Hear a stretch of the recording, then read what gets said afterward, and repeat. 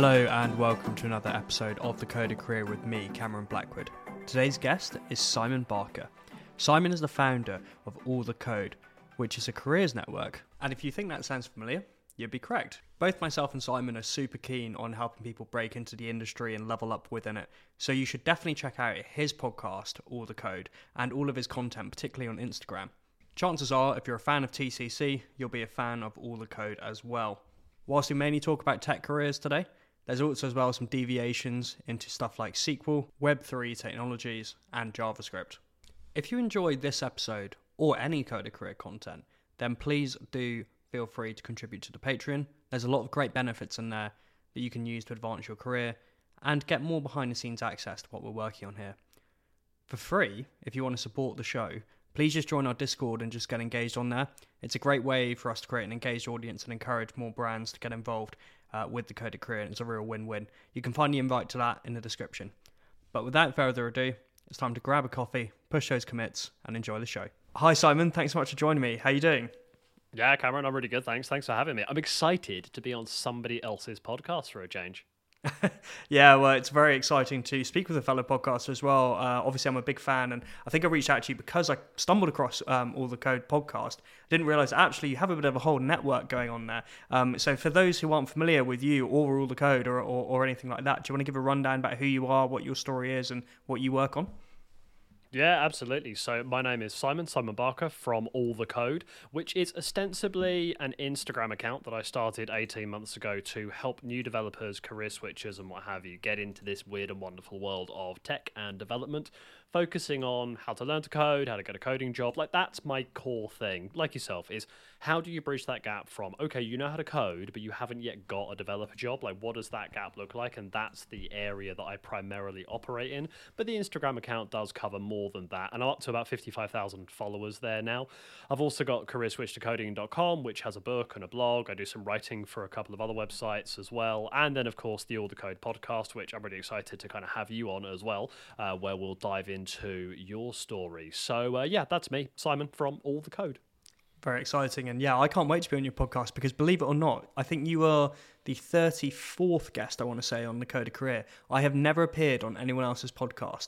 And actually, due to a technical glitch, we're recording on your software. So it's really weird. It's almost like a preview of being a guest on All the Code. And Zencastr, sort it out. Sort it out, Zencastr. Yeah, Riverside is sweeping up the market at the moment for this kind of software, I tell you. Yeah, absolutely. We should make a podcast about podcasting. That'd be very meta. Oh, let's do. Cool, good stuff. So obviously on the Coder Career, what I like to do to get the audience to learn a bit more about you in a fun fashion, I like to go through some quick fire questions, and I sent those over to you in advance, and no excuses if you're not sure, so they can find out a bit more about you. The first one is a famous Coder Career question. What was your first ever computer? My first computer, thinking back, was... Well, hang on, does it have to be mine, or is it the first computer that I had like a lot of access to? It's a super open question, so it can be the first computer you had access to, so your parents, a school computer, or even a games console. Okay, so I'll answer this twice. The first computer that I had was a Pentium 1 355 megahertz back in Lord knows when, 25 years ago probably. So yeah, and then the first computer that I bought for myself was a Mac Mini Intel Core Duo, and I've been on Mac ever since then. So that was the first one that I bought with my own money, and I replaced it after 6 months with a laptop because that's what I should have done anyway.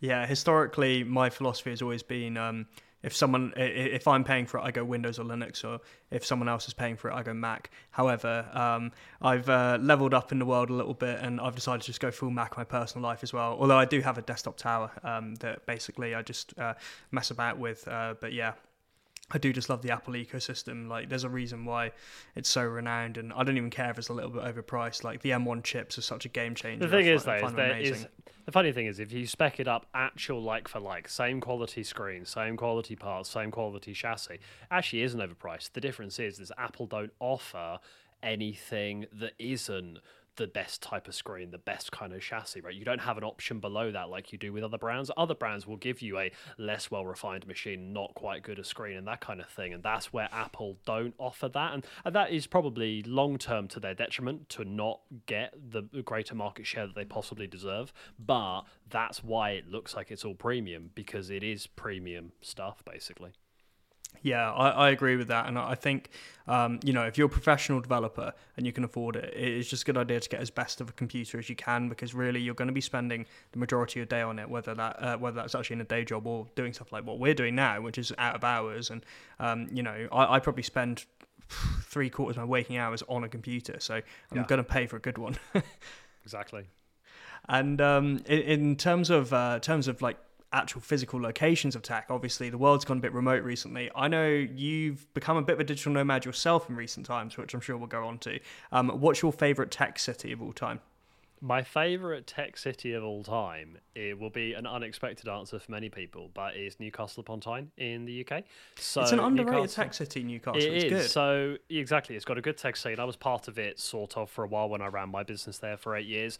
A lot of the most famous games in the world have actually come out of Newcastle's quasi-underground gaming industry that you don't even realise is necessarily there, and also kind of shared with Edinburgh as well. So yeah, it's Newcastle upon Tyne. I was there for 14 years. It's awesome. It's cold, but it's awesome. Yeah, I mean, I'm an Edinburgh resident myself, so cold but awesome is a familiar adjective for me. And that games industry, I don't know what it is in the water in the North Sea, because Newcastle, Edinburgh, and Dundee. There's such a history for it. My parents live near Dundee, and I was actually talking about this with them the other day, because they've opened up a big new museum in Dundee, and they were saying that there's literally a whole section dedicated to Dundee's history in the video gaming industry, because all sorts of games have come out of there. I mean, what Grand Theft games? Auto is the biggest one that I can think of. Rockstar Games, and also is quite a lot of Forza made in that area. I don't know if it's Forza, but I think Codemasters are based in Edinburgh. Or they might be somewhere in Fife, like Kirkcaldy or somewhere.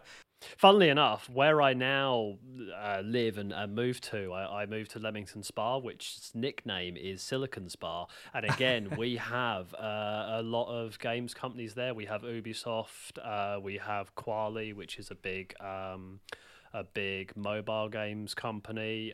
There's a few around that area as well. So I've never made a game. I've never been a game developer, but I seem to live in places where there are game developers. Yeah, and did you say you're in Leamington Spa at the moment? So I remember you saying something about Lisbon. Yeah, so I'm actually right this very second. I'm actually in Albufeira in Portugal. We are practicing for if we would like to emigrate. We've been here now for 4.5 weeks. We have a week and a half left of our trip. And we will be driving back to the UK in 2 weeks' time, or a week and a half time. So I'm not looking forward to that drive. But the one thing I have learned is that we do very much like Portugal, and we would potentially very much like to live here long term. So yeah, and of course, being a developer. And the new remote world gives people that choice and that power. There are some tax and legal ramifications, but even those are becoming very solvable with companies like Remote OK acting as Remote.com acting as an EOR and that kind of thing. So it is definitely becoming much more of a possibility. That sounds really, really exciting, and all the best for that move. And I think it would behoove everyone to try and live abroad at some point in their life and work abroad, because it's really just an experience unlike any other. I've had a lot of people message me recently, actually, saying that they want to potentially try and move abroad. Usually the US, I can think of one reason why they might want to move to the US. Is that because they pay the developers $150,000 a year, maybe? I think it's like purely from the goodness of their heart. They just have a deep love for American culture and history. Nothing to do with the fact that you can make 150k as a junior out there. Yeah, right. Yeah, exactly. Yeah, but anyways, these were supposed to be the quick fire questions. Yeah, these are supposed to be the quick fire questions. And when you are coding, what type of music do you like to listen to? I always don't want to answer this, but whatever. I listen to country music. Oh, nice. That's like the main thing I listen to, because I love guitars.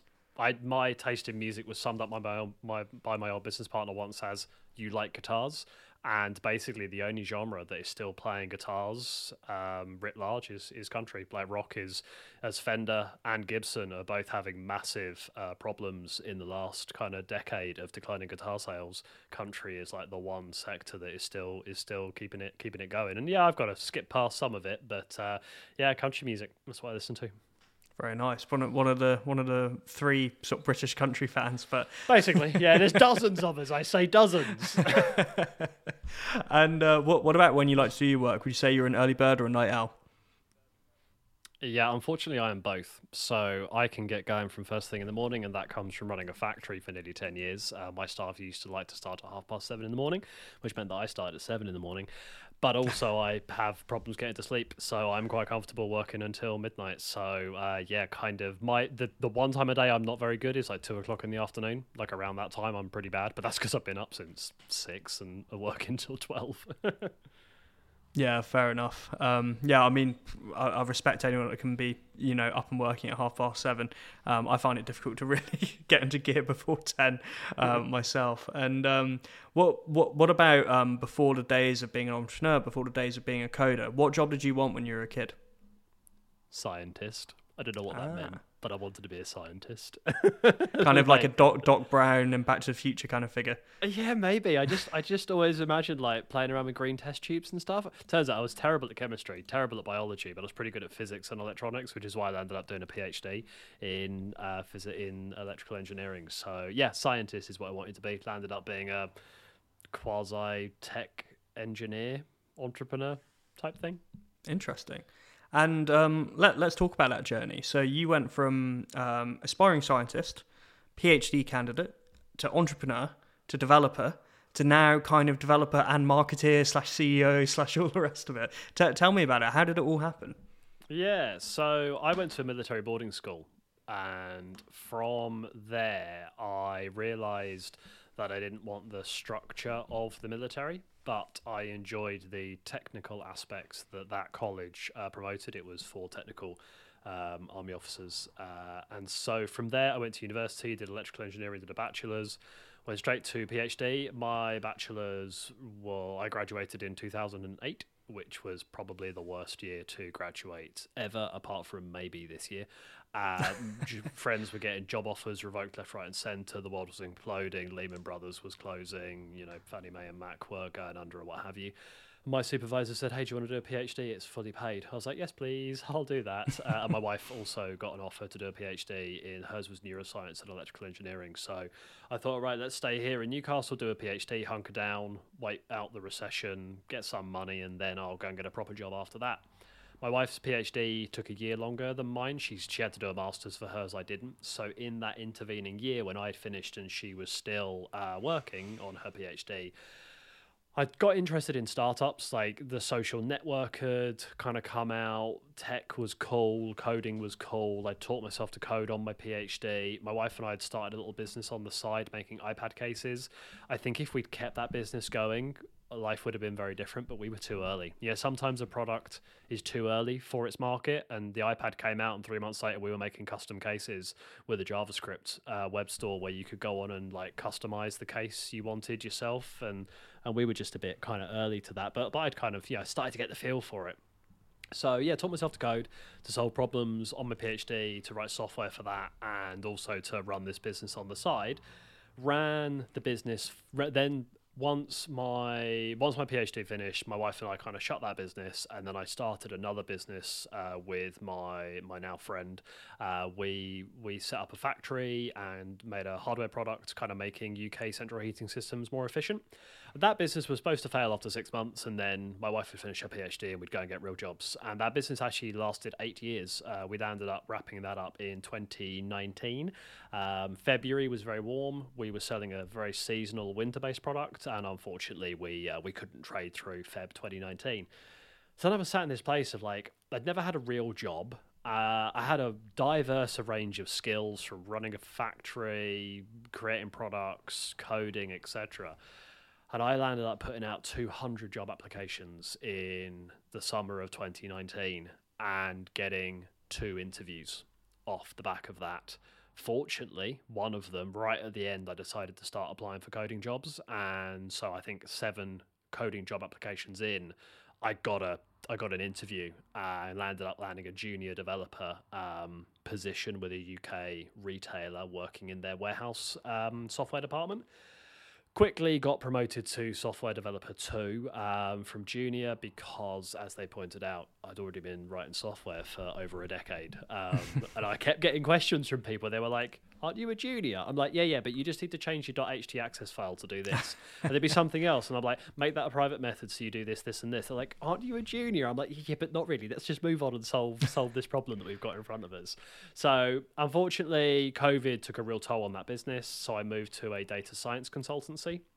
Was there for just under a year, working on a new platform that kind of would have been a competitor to Snowflake, if anyone's heard of that business. But that project landed up getting killed, so I moved on to an edutech startup, which was really great fun, fast-growing team. I got to have a hand in helping define some of the culture there, but I decided to start the Instagram account around the time I joined the data science consultancy, just to get my foot back in the idea of marketing and sort of doing something marketing first and not just being that kind of classic tech guy that writes code and nobody cares or wants it. So I was like, let's find an audience, let's solve problems for that audience, and we'll work out what to do there. And the audience that I love is developers. I love, like you obviously do as well, I love helping developers, love working with developers, love talking about development. So yeah, as of 2 weeks ago, I'm full-time on all the code, working out what that business model is going to be, helping people, talking about tech, living in this kind of quasi careers DevRel kind of area. So yeah, that's my story. But the thread is basically coding throughout all of that and tech. And I've somehow managed to accumulate 15 years of developer experience at this point across, I can't even count the number of programming language and tech stacks that I've worked with by this point. I'm old. Sounds cool. And I mean, what's a day in the life like for you now? Because I actually wrote my notes. What's a day in the life like for a technical entrepreneur? But it's not even just that you're technical; you're handling commercial side as well. So you're very busy. Simply put, what's a typical day in the life like for you working on all the code?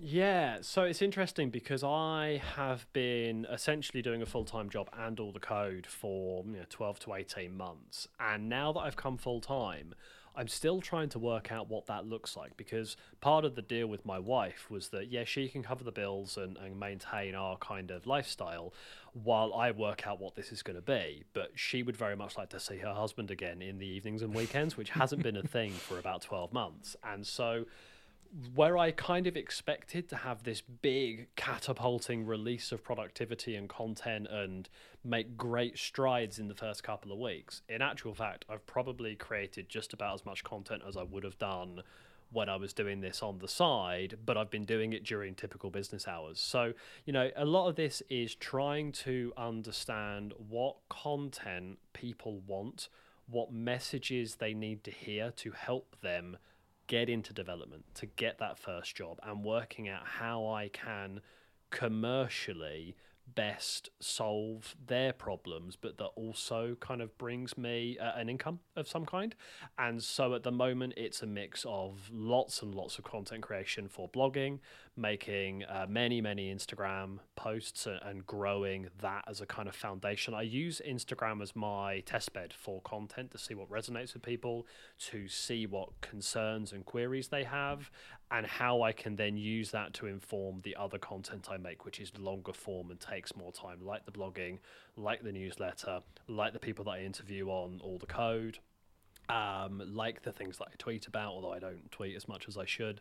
That's really what it is right now, is kind of understanding and defining how I can best serve a market that clearly is crying out for this kind of service in it, where we are helping people get jobs, understand how to get jobs, how to show that they are valuable to an employer as a developer with a previous career, but then also saying to companies, hey, look, there's a whole sector of the market here that is highly motivated, dedicated, and ready to work, and you are ignoring them because you only want to hire people with 7 years experience on a framework that's been around for 4 years. Like, you are complaining about the hiring difficulties and the talent shortage, and yet you are basically ignoring a whole sector of the market that is ready and willing to work. So that's what I want to help solve. But yeah, basically, I'm making it up as I go along. As is everyone. Day to day. Yeah, exactly. That's the ultimate part about when you realise you've become an adult, is the point when you realise that actually everyone's winging it and that no one's got a plan. And it's strangely comforting in a weird way. Yeah, it's also, I think the day that you realise that is when your parents start coming to you for advice that you feel like you should be going to them for. I've started to get that now, and I'm like, okay, we're doing that. Yeah, sure. So yeah, this is how that finance thing works, and that's how that bit of legislation works, and maybe you should consider doing this. And I'm like, you're the parents here. Like, okay, this is how it works. So yeah, I can't say I've reached that stage yet. I'm still basically just the IT and tech support of the house, but other than that. Yeah, your role will expand. Don't worry. Cool. And you've kind of gone your own way in a good way. You've gone your own way in your career and like made your own job and like made your own opportunities. As part of that, you've had to learn a lot of new skills. No doubt, like informally, not within an education. We mentioned CS50 earlier. How have you been able to effectively upskill through your career? Because you've gone through so many different job types and entrepreneurial journeys. How have you been able to do that? Yeah, so I think one of the massive benefits of going to university is you do learn how to learn, and you learn how to learn for yourself. And so that is the primary tool that university gives you, as far as I'm concerned. And obviously I took it even further by doing the PhD. So CS50 was the... Actually, I had a website in the second year of university where I literally just did CSS and HTML, and I think I just used W3 Schools for that. I think I'd had 2 failed attempts at learning C, once when I was 14 and landed up nuking, literally bricking the family computer. And then, yeah. Did you delete System 32? When that was possible. But basically, there was no computer left on the computer. We had to get someone out to fix it. So yeah, everything was gone. One of my previous guests, Romeo, deleted System 32 on his family computer twice growing up. Yeah. Do you know what? That could well be what I did. Yeah, looking back. So yeah, and then finally CS50 is what stuck for me. But I had to have a reason to learn. So the reason to learn was I was doing a PhD where I had to program a microcontroller to send some data wirelessly as part of that. And I realized that, yeah, I could kind of cobble it together, but this was, I think Stack Overflow launched in 2008. So we're talking around the time that Stack Overflow was only just really becoming a thing. So I do actually kind of remember a time before Stack Overflow. I can't imagine such a thing. Times. So, yeah. I know, but it happened. Can you believe we used to learn coding from books, actual books? So CS50, and then kind of cobbling together for a while, picking things up as I went, asking questions on Stack Overflow, because I didn't know any other software developers until I actually got my first software developer job in 2019. So I'd been coding on my own for basically a decade or so. And then I found Udemy. And I think I might be one of the few people that have actually finished a course on Udemy, like literally taken a course to like 100%. So Rob Thomas, I want to say Rob Thomas, that might be the Maroon 5 singer, but I think it's also the name of a very successful lecturer, teacher, whatever on Udemy. So I love the iPhone. There's just something magical about an iOS app to me. And even now, when I make a little app and I run it on my phone, it just lands a bit differently in my soul when I see it like on the screen. I'm like, haha, you're running on that phone. You're not like I'm not accessing a website or whatever. Like, this is actually an app on the phone. And so I really needed to solve Radfan, my old business's supply chain issues. And so I'd written a Python script to do that as part of deciding to learn Python. I think I I followed through learn Python the hard way was how I learnt Python. Also learnt that I hate Python. I know many people love Python. I absolutely despise Python. I've ended job processes when they've said, "Oh, we code in Python." I'm like, "I'm really sorry, I'm not for you." But I wrote this little supply chain script, and I realized that what I actually needed was an app on my phone. So when I was walking around the factory, I could actually sort of take notes and update stock levels on my phone. So I took the Learning Swift course, and I created a stock management app that is still available. It's version 1.0. I never did a point release. It's still available on the App Store, and it still sells 2 or 3 copies a week at like $2 a shot, which still astounds me because it came out in 2016 and I haven't touched it since. So that was how I learned with Udemy, and I really like video courses. I've taken half a dozen of Maximilian Short's Botsits courses. I've taken Simon Grimm's Ionic courses. I've taken a few other Udemy courses. I watch them on 2x speed and code along if I need to, and then usually I just have a project that I'm working on the side, and whatever example they're doing, I'll just find the next nearest thing that I can implement in the app that I'm working on. So yeah, that's my kind of learning style, is quickly watching videos and then implementing my own version of it as soon as possible, so that I don't get stuck in tutorial hell. As so many do. And for people that aren't familiar with tutorial hell, do you want to explain what that is? Because it is a huge trap people that learn to code fall into.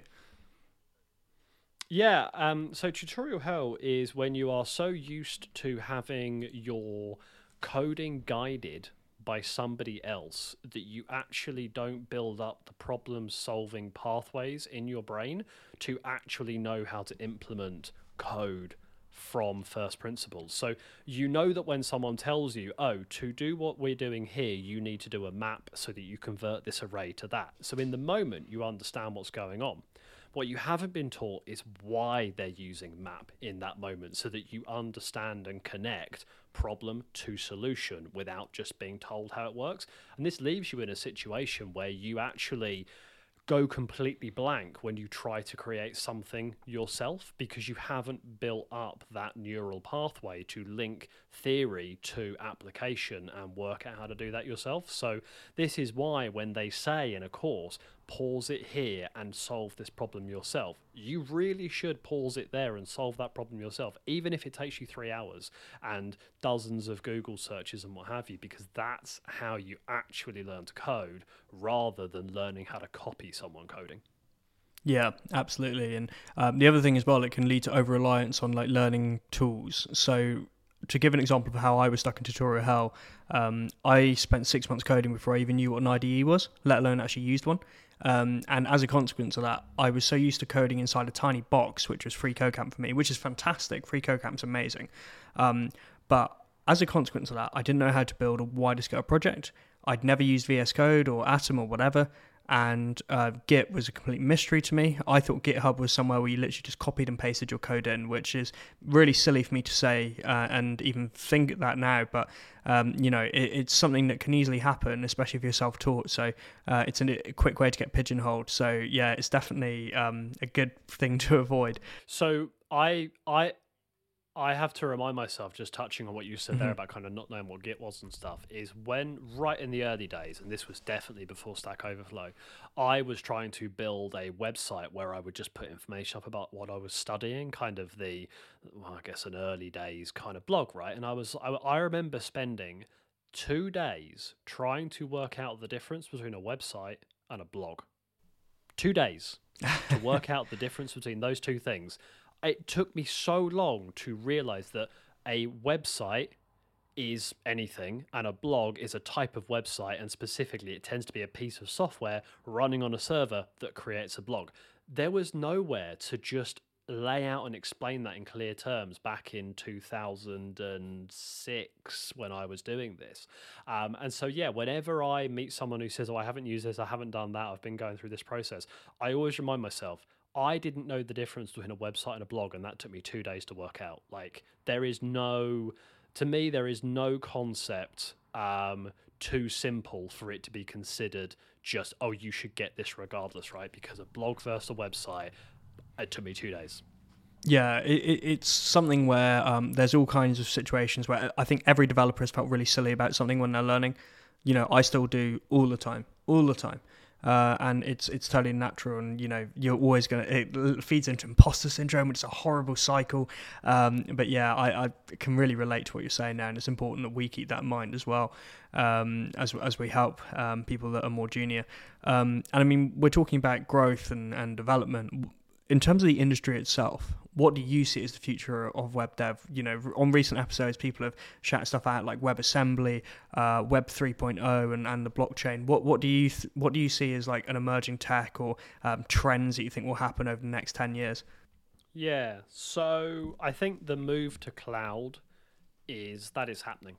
Whether you like it or not, the next 10 years is all about transitioning as much infrastructure as possible to public clouds. So be it AWS, GCP, Azure, and then the extension of that will be the edge. So that will be things like Vercel, Netlify, Cloudflare. They host static content at the quickest response time part of infrastructure on the internet. It's highly available, massively scaled, so cheap to host these websites. These platforms don't even charge you until you're getting billions and billions of hits because it's basically just static content. That being said, I think the following 20 years will be undoing quite a bit of that. I think there's a lot of money to be made right now moving everything to public cloud, and I think in the future there'll be a lot of money to be made undoing some of that move to public cloud. And that is hugely controversial, and most people will disagree with me, and that's totally fine, and I am happy to be wrong. But you do a search online for AWS is rubbish, and you will find a large cohort of developers who are not happy with the current move to proprietary third-party black box systems. They come with a huge amount of power and a huge amount of scale, but there are downsides that right now I don't think enough people are talking about. So that's the transition I see. Web3, maybe. I don't know. I just don't know if the world needs an expensive, distributed slow compute, which is currently what Web3 is. Like, it's expensive, it's hyped, it's full of scams, it's the financialization of everything. And also, there's a very, very strong reason to not have everything completely immutable. Like, if it's on the blockchain, it's immutable. It's not going anywhere. Unless you literally destroy that complete blockchain, it's not going anywhere. But what about if there's a consensus and it can be changed though, right? Like if there's a 51% consensus, a record can be changed, if I understand correctly. But the 51% consensus would have to agree to fork the blockchain from the block before that. Mm-hmm. But any node that disagrees, or any node that someone spins up and says, actually, no, do you know what? You guys can go off. I mean, Ethereum has been forked, right? Yeah, because Ethereum had that huge fork, didn't it? Blockchains. Yeah, because they got hacked and $270 million worth of coin got rinsed out. It's interesting. The reason why they forked it is because Ethereum had massive investors that said you need to fork it before this, otherwise we're walking away. And so every time Web3 has had the opportunity to go decentralized or money, it has taken money. And we're seeing that time and time and time again is they're going down the money path. Now, it's human nature, because the other issue I have with Web3 is that the old incentives for founders was have an idea, build something, raise some money, do a really good job, get an exit, get rich. And that could be a 10 or 15 timeline, right? Whereas now, come up with an idea, fork an existing blockchain technology, start your new chain, do an initial coin offering, call it a DAO, pump up the price.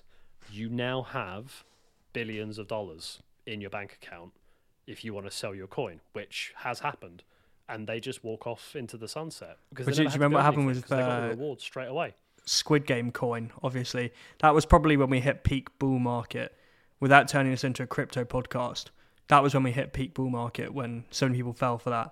and it got rug pulled. 100%. Like, it was a ridiculous situation. Yeah. That's what worries me. And I mean, I'm someone that's been, I bought my first Bitcoin when I was 17 in 2013 and 2012 actually, and I've been a believer in cryptocurrencies and decentralized finance for a long time, and I think it is the opportunities to circumnavigate oppressive regimes and that sort of thing via these systems is amazing. But yeah, I agree with a lot of the points you've raised about how it's becoming a bit of a scammer's paradise and a lot of people are just in it for the money. So it's a difficult one. I'm really interested in what you said about moving back to on-prem. I wonder where that will go. I do have some worries about how we will eventually, if things continue the way they go, all cloud computing power will be in the hands of about 4 companies.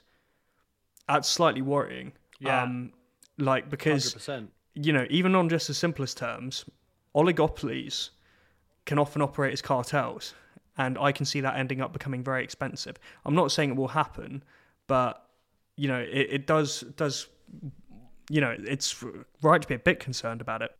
100%. John Siracusa from ATP, Accidental Dead podcast, he was discussing aspects of this when they were talking about Linode getting bought, which was one of the small minnows in the public cloud space. And he said that AWS is cheaper, but it's like a cloud infrastructure RPG game. You need to work out how to structure things to make it cheaper. And weirdly, AWS do help you extensively make it cheaper.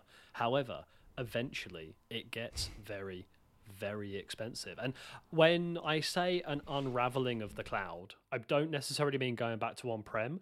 I just mean a going back to more traditional server style infrastructure. So it may still be on AWS. It might just not be using Lambda functions, using the fire that is DynamoDB. It might be using, actual VMs, Kubernetes, that kind of thing. There is a. I had this chat with Lou Bichard from Open Up the Cloud, where we talked about this on All the Code, which is there is a wide spectrum of what the cloud is. I mean, at a certain point, the cloud is just hosting, right? And then it's just different flavors on top of that. And a lot of, I think, what we're seeing at the moment is a big move to highly scalable, decentralized, event-driven architecture.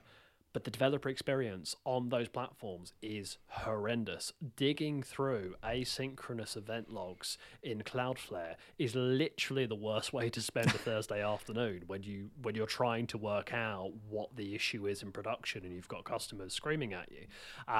So either companies need to significantly sort out the cost and developer experience aspect, or we will see an unraveling back towards not proprietary. That is my fundamental issue with the cloud, is like you said there, it's 4 companies that at a certain point will be able to do whatever they want. And if we link the 2 things of the future we're talking about here, just how decentralized is your blockchain if 75% of the nodes are running on AWS? It's very true. That's a nice headline, and that's something that I can definitely cut out and use as an audiogram. So that's a seasoned podcaster right there. Although I think if I go for the AWS sponsorship, afterwards. Yeah, if I go for the AWS sponsorship, maybe not. I'm not going to lie. Like AWS, if you're listening, I'll 100% sell out for a sponsorship there. Like, you can disregard everything I just said. Me too. I do like AWS. To be fair, I am a fan of it, and I definitely see its use, and like I'm using it with Coda Career. So I definitely I just worry about the in 20 years time. But yeah, it'll be an interesting thing to watch unravel for sure. The nice thing is that we don't know what the future holds, and one of my core beliefs is strong opinions loosely held. The best thing you can be as a senior developer is opinionated. You're not getting paid to just write code. You're getting paid to have an opinion, to have a direction, and to have a core set of beliefs. But unlike what the world would have you believe, when new information comes along that is better, you can change your mind. So, I might say right now, I am not a fan of certain aspects of event-driven architecture in AWS. But you know what? If I'm working for a company that says, yeah, but we need to do this, that, and the other, and AWS is the best fit, then yeah, fine. We'll use AWS. Not a problem at all, because that is what professionals and engineers should do. They should assess things based on what's in front of them, and not just hold on to dogmatic beliefs. Yeah, and in general, it's a big part about being an adult, which I think the world seems to forget a lot, especially online, is it's okay to change your opinion. If you want to change your opinion, that's fine. Like, whether you're confronting new evidence or whether you've just thought about the problem a lot, it's a good idea to expose yourself to different ideas, and to change your opinion over time is, if anything, a sign of strength.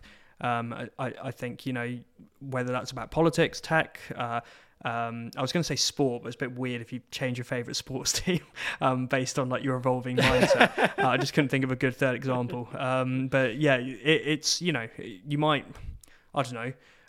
To give an example, I used to hate rap music when I was like 14. Now it's one of my favourite genres. That's a very surface level example. That's but okay. like it's part of being an adult is, just changing your opinion and stuff, and accepting that it can evolve, and that, you're not totally infallible.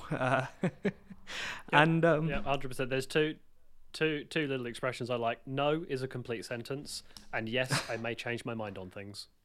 And one to add to that as well is, I believe Abraham Lincoln said, if you've only got the money for one newspaper, buy the one you disagree with. Yeah, fair enough. I like that. Yeah. So what advice do you think you would give to someone who has maybe listened to this podcast or your podcast and read materials and decided, I think I do want to learn to code? What advice would you give them, both from a technical standpoint and a professional and personal one? Sure. So I always divide this question into two different cohorts. The first is, if you are not in a great rush to learn to code, i.e. you have time, you're not on the breadline, you don't have an impending sort of redundancy or cliff, then start with something that teaches the foundations. CS50 is probably the best course that I know, and it's free, that will teach you fundamentals.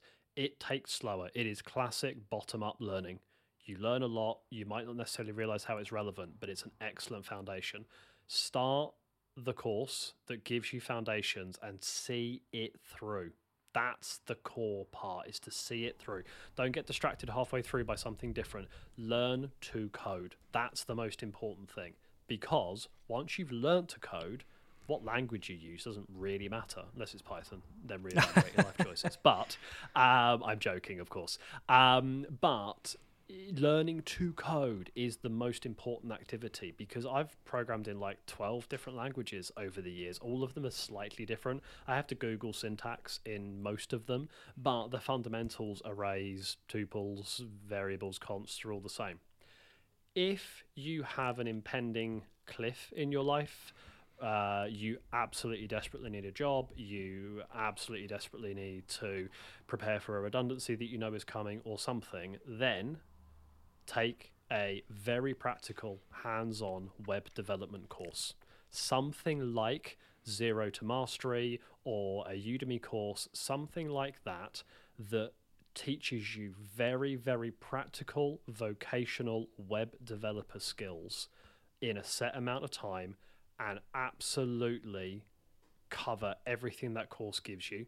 Make sure that you don't get stuck in tutorial, that you do the challenges, because that will give you a top-down, quick injection of skills that you can then use as a sort of bulkhead into the development world in your first job. You will have lots of gaps in your knowledge that you will need to actively go back and fill in. I would recommend a book called The Imposter's Handbook, which is brilliant for that.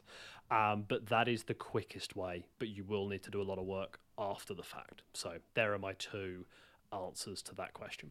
Yeah, that's really good, and I hope you don't mind me plugging an affiliate link here. But I mean, we're both actually both brand ambassadors to Zero to Mastery. So if you like the sound of it, then you can check the link in this one, or you can check the link in Simon's podcast as well, and you can go through there. And CS50, obviously, being that it's free, there's no affiliate program, but I think that must be the 20th time CS50's been mentioned on there, and something doesn't get mentioned that often if it's not incredible. And David Mallon is just an amazing guy, and I would love to get him on here actually at some point if he'd accept the opportunity. And just his style of teaching is unbelievable, and the way he can explain very complex topics very simply is unlike anything else. And how good is it and how lucky are we can get a Harvard education for free 5,000 miles away. It boggles the mind. Imagine explaining that to someone 20 years ago. And it's been that way for nearly 15 years, because I took CS50 when it was a few files that you would FTP off Harvard servers and some lectures on iTunes U back in 2008, 9. I didn't realise it'd been going that long. I had to... Yeah, so I had they back then. I think they still teach C now, and back then the only way to get the util files, the CS50.h and .c files, was to download them as raw files from Harvard's FTP server, and then I had to work out how to get the compiler to link and make those files so that I could use them in even the first problem set. So like the first thing I did for CS50 wasn't even solve the problem set, it was work out how to get GCC, which is the compiler from memory, to link in other external files so that they're in scope when you need it to run. I think that took like 3 days, and I don't think it was on Stack Overflow, so I have no idea how I solved it, but I did. It's often the way. If you could sum up my career, that's probably that tagline. I don't know how I solved it, but I did. Yeah. But I did, yeah. But just the amount of lives that David Malan must have changed as well. Like, good Lord, what an impact one person can have on a sector. Like, it's just unbelievable. And I think we'd all be so lucky to have our names known that widely for having a positive impact on. And he's never sold out as well after like nearly 20 years doing it. Like, he's got tenure though, isn't he? He's got tenure at Harvard. I think he's doing all right. Yeah, he's probably doing okay. Yeah, I doubt he's struggling.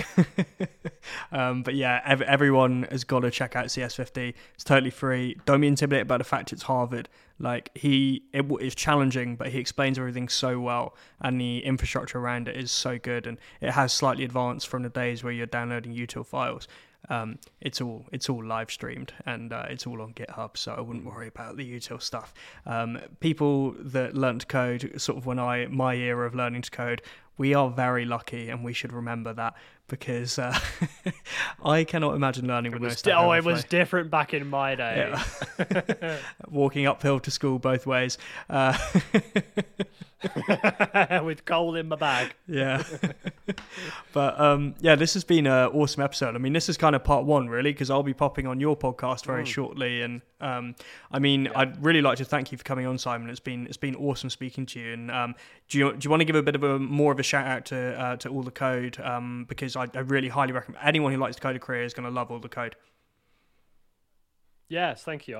This has been great fun. Being a guest is a different experience, and I've really enjoyed it. I mean, you don't become a podcaster if you don't like the sound of your own voice. So to have an opportunity to hear my own voice even more has just been wonderful. So thank you. So the best place to find me is instagram.com/allthecode. DMs are open, as they say on Twitter. Just DM me more than hi. Please send me more than just hi. I get so many messages of just hi. I'm like, no, go on, you've got my attention. Like, ask the question now. Like, don't sort of leave me hanging. So so careerswitchtocoding.com is the web address. Join the mailing list if you want a quick start guide, 15-page, digest it in about 5 minutes, and it just kind of covers off some of the kind of standard points in this area, and no doubt the kind of thing that Cameron has covered off in previous episodes. But yeah, that is me, and I really appreciate you having me on, Cameron. This has been awesome. No worries at all. Well, I'm looking forward to speaking again very, very shortly. Going on All the Code, and obviously you can find that on all stream platforms. All the links to that will all be in the description, of course, to this show as well. But for now as well, I'd just like to say thank you to all the listeners. We've had a huge push on the Code a Career Discord recently. So if you want to join there for a bit of peer support, find a mentor, maybe even mentor somebody if you're a very kind human, you can do that as well. The invite for that is in the description as well. But until I speak to you next time, I hope you have a great week and happy coding.